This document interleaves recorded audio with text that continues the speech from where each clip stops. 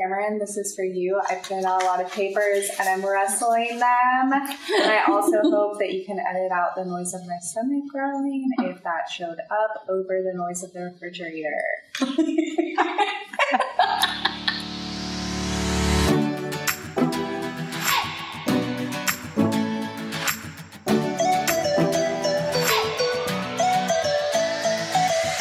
So much in life is scripted, but this is unedited. Listen in as we have casual conversations about art and faith.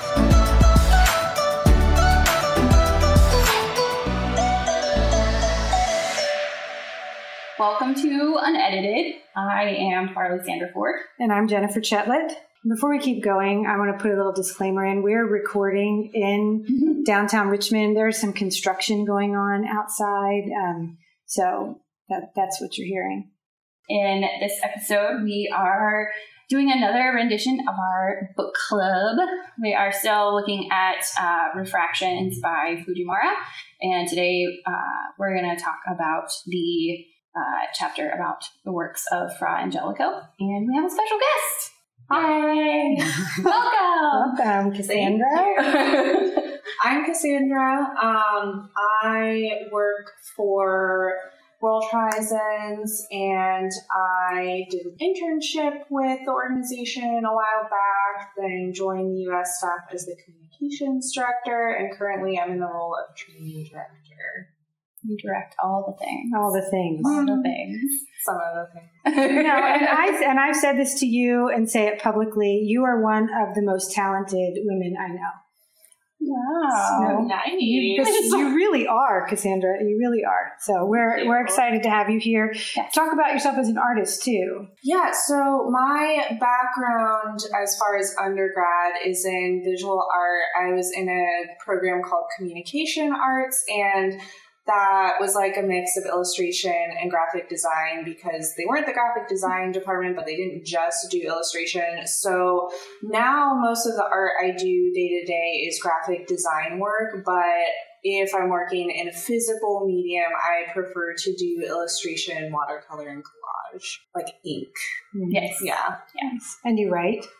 I do write, yeah. I have a blog, and I write lots of stuff that I don't publish either, but I try to consciously think about theology and other stuff that's going on in my life at a little bit of a deeper level than like my Facebook and Twitter accounts when I'm writing on my blog. Your Twitter is very funny. Thank you. Yeah. It's my one outlet where I don't have too many like family members and professional people following me, so you can let your hair down. Yeah. Yes. Same. So, in this chapter, as I mentioned, it's about Fra Angelico, right, which is an artist.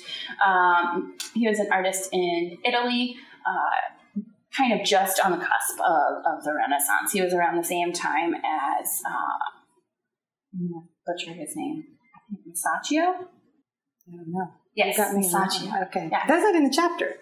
No, that's your general art history knowledge. Yes. Also, the Met has a fabulous website that I'm definitely looking at right now. So the exhibition that Fujimura is talking about is an exhibition of Fra Angelico's work, as well as some other people that were either working with him or working at the same time. And it was at the Met in end of 2005 to beginning of 2006. So this is the exhibition that he's talking about in this chapter that he visits 3 times, which I think is super cool. Right. So, the first... Well, let's talk about the chapter a little bit because I always skip that part. I know you I always just want to jump in and assume everyone has read it. But so this essay is called Fra Angelico and the 500-Year Question. And he basically kind of poses the notion that one, he really likes this exhibit and the work of Fra Angelico. He has to go a whole bunch of times to take it in. Yeah. But Fra Angelico's contemporaries were, let's see, what was made at the same time? Leonardo painted the Mona Lisa. Michelangelo created David. What else happened? Martin Luther posted his 95 Theses. and like Columbus was still sailing around trying to find another route to Asia. So like huge things in history were happening. And so this chapter kind of talks about like what's happening that will be around 500 years from now. Like all of those things are still kind of benchmarks in art history and in human history. So like, what are we doing now that will be around 500 years from now? Because like, I really hope it's not like Naked and Afraid or, selfie culture. The selfie culture or like all of those dumb things that are on TV, you know? So the first thing that I was struck by in this chapter is when Fujimura is talking about, like you mentioned, he goes to this exhibition several times, and he has this kind of intense experience with these works. And can you guys think of anything as far as like works of art or even gallery experiences or even more broadly than that, where you have been impacted in a similar way that Fujimura was impacted by these Fra Angelico paintings? I think that, anytime you stand in front of great art that you've only seen in a textbook, you have this moment of, wow, this is real and it survived so much. Yeah. But for me, when I've gotten to travel and see cathedrals that are really old and like just covered in art on the inside, it's a moment like that where you have to stop and sort of stare at nothing. Like he says he had to find a blank wall to stare at for a minute, but when you're surrounded by this cavernous space that held like hundreds of years of history and like so many people from so many different times have visited and also had a transcendent experience there, you have to stop and take a moment and pause, because outside of that history, there's also like little visual like treasures in every part of the architecture. And so you have to make yourself look around and think like, okay, this isn't just a cool big space, there's cool details everywhere. No, I think definitely traveling.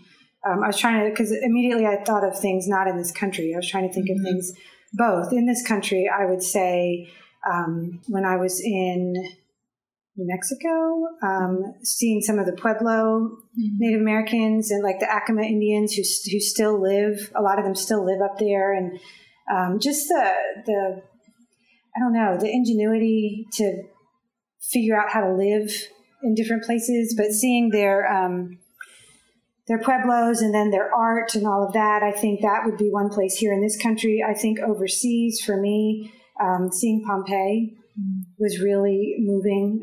Seeing this whole city that was, to me, seemed, really modern for its time with their, just all of the infrastructure and everything and getting a little glimpse into that society. But yeah, I think that was, and both times I didn't have time to go back, but I really would have liked to just kind of sit and take it in and, have time to be there. But how about you? So one I've already written about in the blog post. I was waiting. You're going to talk about Rothko, weren't you? Yeah, I was waiting. That wasn't the first thing that came to mind, but it was one. And I really don't have any kind of like rational explanation for it. I've seen Rothko like a million times, but for some reason, like that painting just like really moved me. And it's red, shades of red, orange, and yellow, like blocks on a canvas. And so just, it was a very simple in terms of the composition, but it was just, again, I can't really explain it. But the other one, Cassandra, you took mine. I went to, when I was in college and undergrad, I went to France and went to Chartres Cathedral, which is like one of the quintessential and it's Gothic laid cathedral. out like, I've been there, it's laid out like a cross, like a lot of cathedrals are. Yeah. So it was really cool. But the coolest part was in that cross section, in that middle bit where the two pieces come together, on the floor, there's this labyrinth that you can kind of walk through. It's this like ambulatory kind of space that you can like meditate and pray. And I went with a bunch of strangely, like my college was mostly female, but on this particular trip, for whatever reason, there was a lot of dudes. And so like all the guys were like just not interested really as much in this particular space. But me, I was like off by my lonesome, just walking around in there. And of course, looking at like the rose windows and like all the little like the smaller paintings and all the little, I don't know. Horrible. I can't remember what it's called. Not the apps, but like the little small chapels that are carved out along the sides. And there's just, like I said, there's so much detail. And I kind of get overwhelmed, but it was really, really cool. Yeah. So, and I'm going to go back to your question that you mentioned that he sort of poses kind of at the beginning of the chapter. When we think about like the 500-year question, right? So what in our current time, I know it's probably hard. It's hard for me to think about this, but when people look back at our current time that we're living in now, what do you think will be remembered for? Hopefully not selfie culture, but I think we'll be remembered for that. Hopefully that's not all that there is. No, but other like things like styles of art that they'll look back on, or philosophy, cultural identities. Like what kinds of things do you think they might look at? Are you thinking primarily artistically? Doesn't have to be.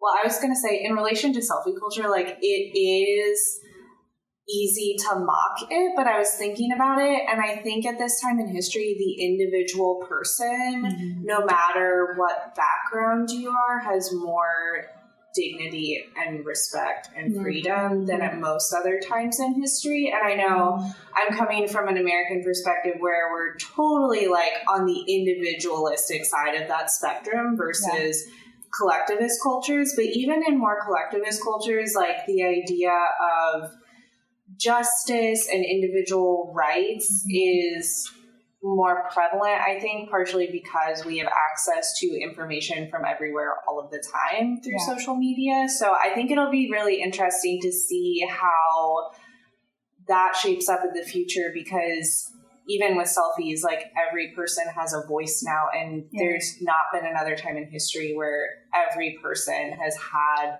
their own individual platform like that. I'm trying to look up because their names escaped me. But I think one of the things that is new, I'd say, in the last 50 years is like big, and this is just art, this is not more like sociology, but big outdoor installation pieces. Like I feel like art has gone outside more than it has in the past. What are their names? We just talked about them a couple of chapters ago. The Virtual River of Gold, the couple. No. Okay, Google it. Jean-Claude and Christo. Yeah. And so I think you see that that kind of started, how long ago did they start? They started at least 30 years ago. Yeah. But then like I follow this thing called the Red Ball Project. Have I showed that to you? There's these giant, it's a giant red ball that I've heard about they it. Deflate. One escaped recently and inflate it in different places. I don't know, but that's awesome. Oh no. So they just like deflate it and they'll put it like in an unexpected place and inflate it, and they'll leave it in a city for a while. Yeah. But I think that is something that I hope is remembered about this time in history, is that art is becoming hopefully like more accessible. If you look back through time, not everyone, like I doubt in education, everyone learned how to, do blind contour drawings. I don't know. Maybe they did, but I just don't. So I think art hopefully is a little more accessible than it was. Yeah. And I hope we're remembered for that from this time. Yeah. And I don't, even though I know I was sort of downplaying the selfie culture, but like when I think back on like for Angelico's time and the upcoming sort of renaissance that's starting to happen, that's when this idea of the individual and the sort of significance and importance of man had really took hold at least in Western culture. We're talking about Western culture here, but so I mean, this idea of the self and the individual is not anything new. But I do think, like you said, I think it's certainly sort of exploded in our current time. And it certainly has had positive impacts in terms of... And negative. Positive and negative. Yeah, like there's a sense of, I feel like a lot of ideas around identity are really important in this time. And that these questions wouldn't have come up had we not, if the culture had not been more focused on the individual. Yeah, but the pendulum seems to swing, I think. Does. Like, I think you could, I'm sure people have studied it. So when you swing from individualism to collectivism, like individualism can almost, and I see this now, it can become paralyzing. People are so focused on themselves that they can't, to use the term, get outside of themselves. Like whereas when you look at times in history or different cultures, when it was more of a collectivist society, I guess there are gains and losses in both types of societies. I didn't note what page number, but he asserts shortly after that, when he talks about the 500-year question, he asserts that, quote, contemporary art does not encourage such thoughts, end quote, about the weight of our decisions, and that we understand the impact of our current choices, that sort of ripple effect he talks about, and that contemporary art doesn't encourage those kinds of thinking, that kind of thinking. What do you guys think about that? Do you think are there examples that you can think of of contemporary art that might actually encourage that kind of thinking, or do you think he's right that that the way that the postmodern art culture is secular or encourages that thought? I think it depends on the subject matter that the art is addressing, because, there's some art that deliberately harkens back to older traditions of art, and I think that's its own way of taking a longer term approach to your subject matter, tying in the past.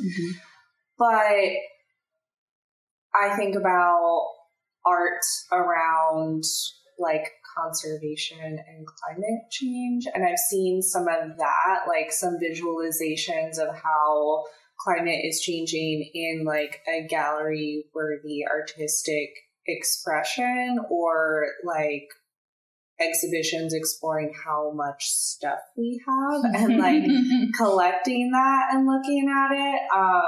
So some art, I think, takes a longer term approach, but I understand what he's saying with a lot of art just being there in the moment. He talks about different galleries or like really young artists just searching for their 15 minutes of fame, and then so you're looking at all these really young trendy artists, and the older, more mature artists get lost in that crowd. So do you think, because I was thinking of like guerrilla art, I was thinking, a couple episodes ago we talked a lot about That's that. my brain. About the heroin spoon, the artist who made this like giant 8-foot heroin spoon and put it outside of the makers of OxyContin. So I think about that, and my first thought is, well, that's going to be remembered, but then like, should it be? Is that an artistic expression, or is it like a social reaction, manifested in art? Are they different? Are they the same? I don't know. I don't know. What do you think? Throughout this chapter, and with this point particularly, I don't necessarily agree. I understand what he's trying to say, especially in terms of like these artists who are coming like right out of art school and sort of just exploding, but without having a whole lot of depth, maybe, and just because of their lack of experience. Life experience, basically. But I think making a blanket statement like this is kind of problematic. I get that. Just sort of group all contemporary art together and say, this isn't really challenging. Well, I wonder how we're thinking about what would he say about his own work? Because I was thinking of his own work in like terms of the things he said. Right. Like, where does his own work fit in that? Yeah. And does he think he's making things that will be around 500 years from now? Yeah. I don't know. Yeah, I wonder if maybe he's specifically talking about a more secular art world, which it mostly is. I say 95% probably is. Yeah. So I don't know. I'm less inclined. I don't know. Maybe it's not because I'm also always thinking about art, and I also am hopeful. Like, I want there to be. I want to have hope that there's some really talented folks making things that are making us think about the future and not just be in the moment. That there's certainly value to that as well. Mm-hmm. So when we think about there is kind of this divide, especially in more contemporary or more modern art. Sorry, I'm on table. When we think about that divide between the secular and the religious, I don't even know if those are the right ways to divide this. But when we think about those two kinds of art or kinds of artists, he talks about the church, right, and how, especially during the time of Fra Angelico, the church, big C, the Catholic Church, was the main patron for a lot of art that was being created, a lot, especially in Italy. And that has certainly changed within our modern culture. And so, since that change has happened, what role do you think the church has, if any, or could they have in sort of in the process of artists being trained or raised up or even commissioned for making art? Or is it even reasonable to place that expectation or responsibility on the church? Or what do you guys think about the role of the church?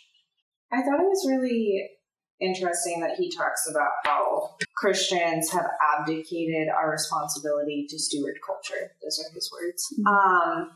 Personally, I'm glad that the church is not the same kind of institution that the Catholic Church was, because I think even though we're seeing there a lot of negative aspects to when the church gets that sort of power. But I do think that the church has a responsibility to think about how it can impact culture and promote beautiful things that speak about the good and the good in us, that have the capacity to impact our world.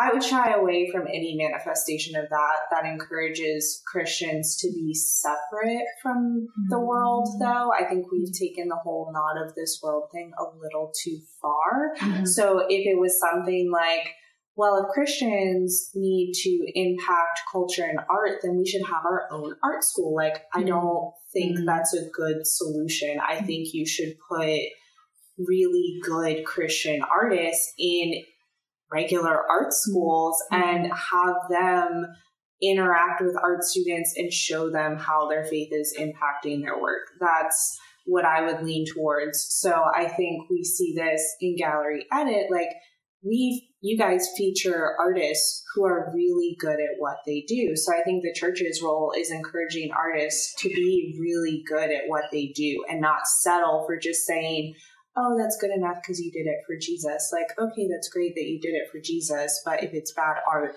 don't show it and tell them that they need to get better, like in a constructive way. And that's, I think, how you impact culture. So thinking about it on a little bit more broader sense of it, and that quote, that line that you quoted about abdicating the role of stewarding culture, that one stood out to me as well. And it made me think of a podcast I heard recently that I actually had to listen to 3 times because it was so like Fujimura with deep. Angelico. Well, so take some time and like because it's a Russian philosopher. So right, the Makers of Mystics podcast, which we've talked about before, Stephen Roach is doing this thing like looking at different, I guess, artists, and I don't know, but there's this Russian philosopher Nikolai Bardyaev. Have you heard of him? And I'm probably not saying his name correctly. But his thoughts are really deep, and I tried to capture some of them because we'll put a link to that podcast. It's only like 11 minutes long in the show notes, so you can listen to it if you want, because it's really good. But he kind of poses the idea that the church is not giving the full story. That like the church small c, focuses on redemption and the restoration.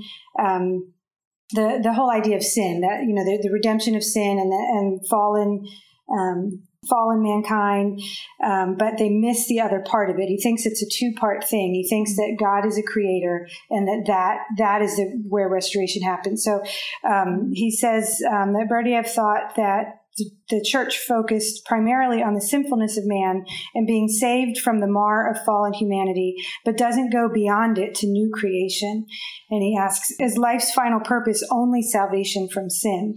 And he kind of says that redemption is like a negative thing. It's focused on our sinfulness, but the final aim of being saved should lie far beyond redemption into an eternal creative purpose. So he sees it like that we want to be restored creatively.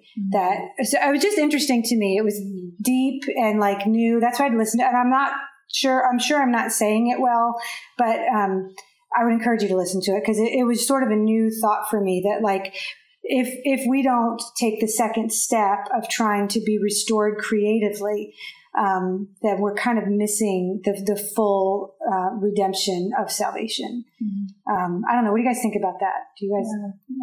It's kind of deep. Yeah, it reminds me of your show and your work. Actually, how you talked a lot about you're going from one thing to another, and so that's not just the removal of something negative, but it's also moving in a direction of positivity, creativity, all the towards the good, right? So it's not just moving away from the bad, but towards the good as well. And so I think I wonder if there's some probably it makes you want to read. Well, I don't know. I kind of want to read more Bardyaev, but like the 11-minute podcast of someone talking about Bardyaev was a lot for me to take in. So I imagine reading his actual writings. Yeah, that's how I feel about Martin Heidegger and Immanuel Kant, like those philosophers that I had to read about in art school, and I was like, oh my gosh. I mean, there's great read stuff a chapter and I was like, I have no idea what I just read. I gotta read it again.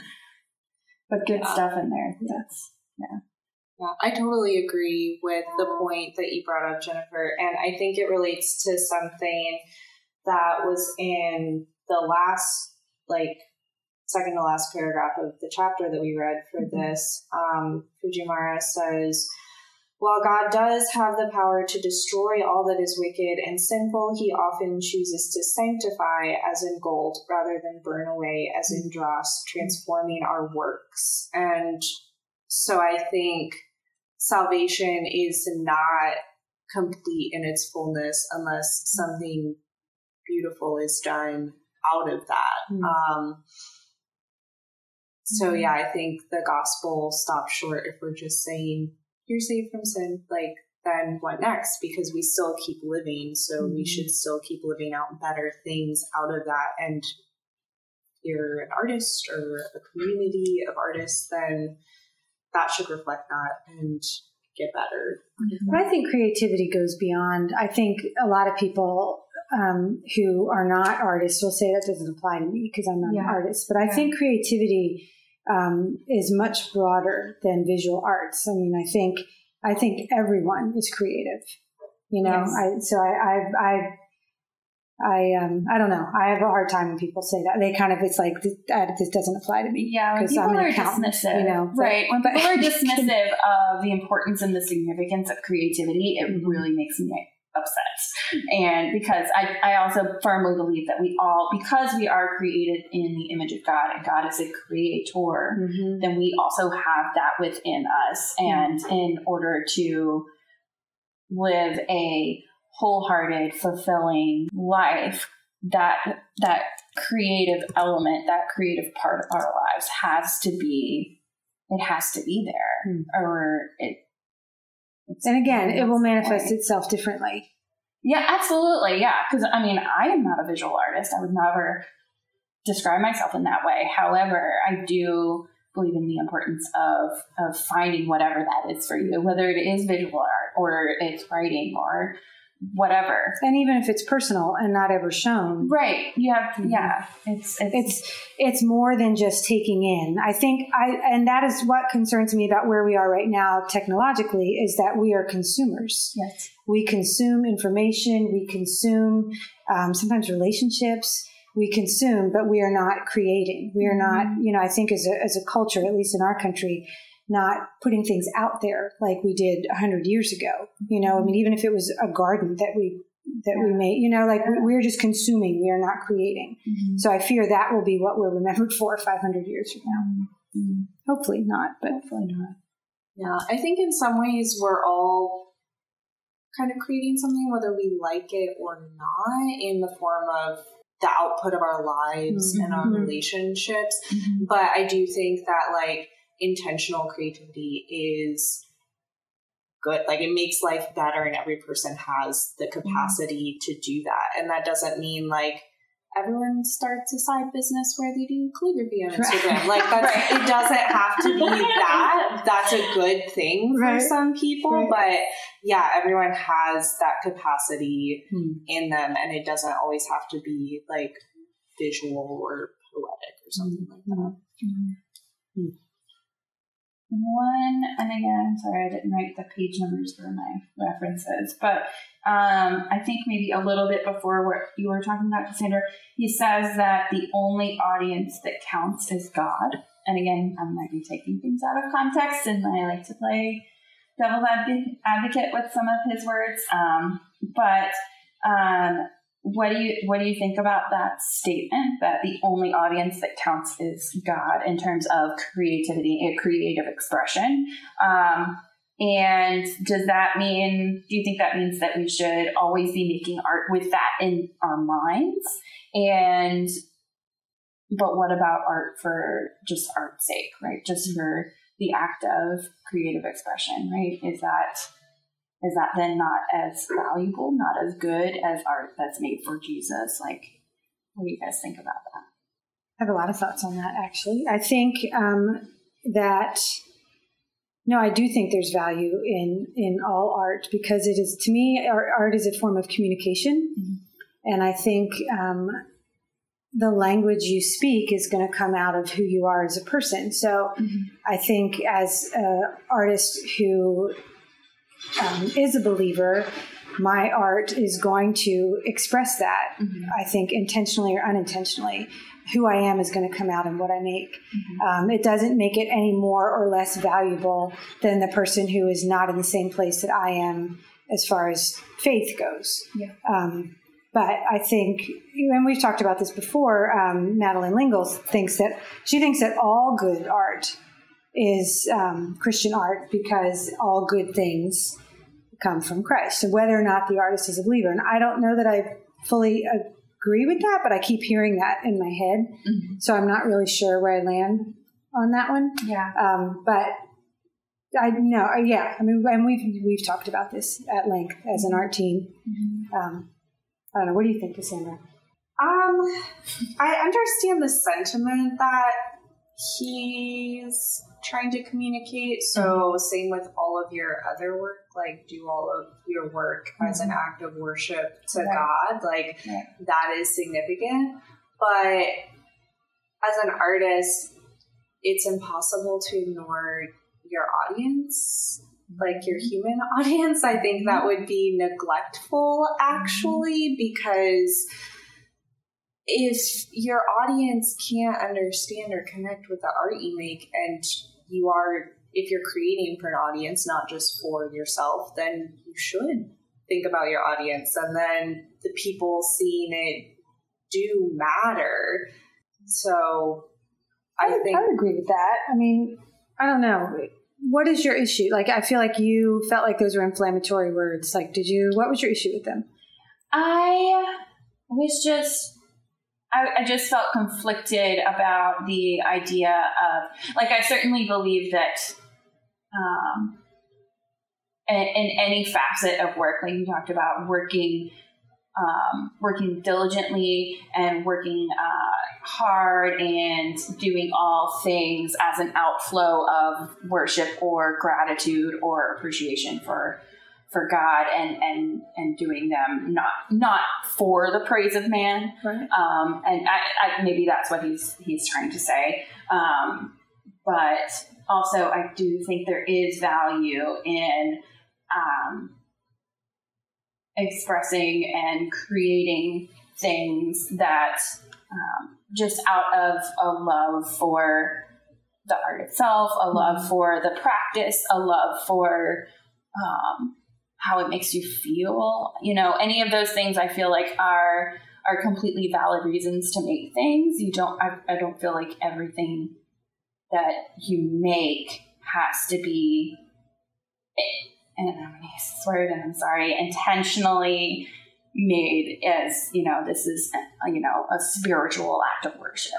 No, but I would say making things, regardless, just the act of making things, yeah. I think for a lot of believing artists is a spiritual act of worship. I mean, as one who's in craft, making a lot of functional things, and I've talked about this before, sitting down at my wheel, throwing like utilitarian items is often more worshipful for me than going to church. And so I think, and a lot of that is just about my mind and my presence with God. So I think, I don't know, I see your issue. But I feel like the argument could be made that I don't even know how to say it. Like, I don't know. I'm not expressing it well, but yeah. And I don't stir the pot because I maybe think that Fujimura is, necessarily wrong or that he's thinking the way I'm posing the questions. Part of it is I just want to stir the pot a little and see what you guys think. But and that question comes up a lot, at least around our office about, art for art's sake and Christian artists and what is our purpose and, so I get why you would feel that way. Yeah. And I think you also have to think about your definition of art as worship, because if art can only be worshipful if it's focused on God as the subject matter or some aspect of God, inspiration, then that is very limiting. But if we're thinking about the goodness of God is shown in creation, then by extension, if you're making something that celebrates creation or a good, glorious aspect of creation, can that be worship? And I think it can be. I would say so. Okay. So, Cassandra, thank you for being here. Thank you for having me. Yeah, thank you all for listening. If you would like to reach out to us, you can send us an email at podcast@reachthenations.org. We'd love to hear from you. Any questions, comments, show ideas, send them our way. If you're listening on iTunes, please leave us a review and a rating. It will help other people find us. And we'll see you next time. Thanks for listening to Unedited. This podcast is produced in cooperation with Hillside Missions and Gallery Edit in Richmond, Virginia. You can reach us at podcast@reachthenations.org.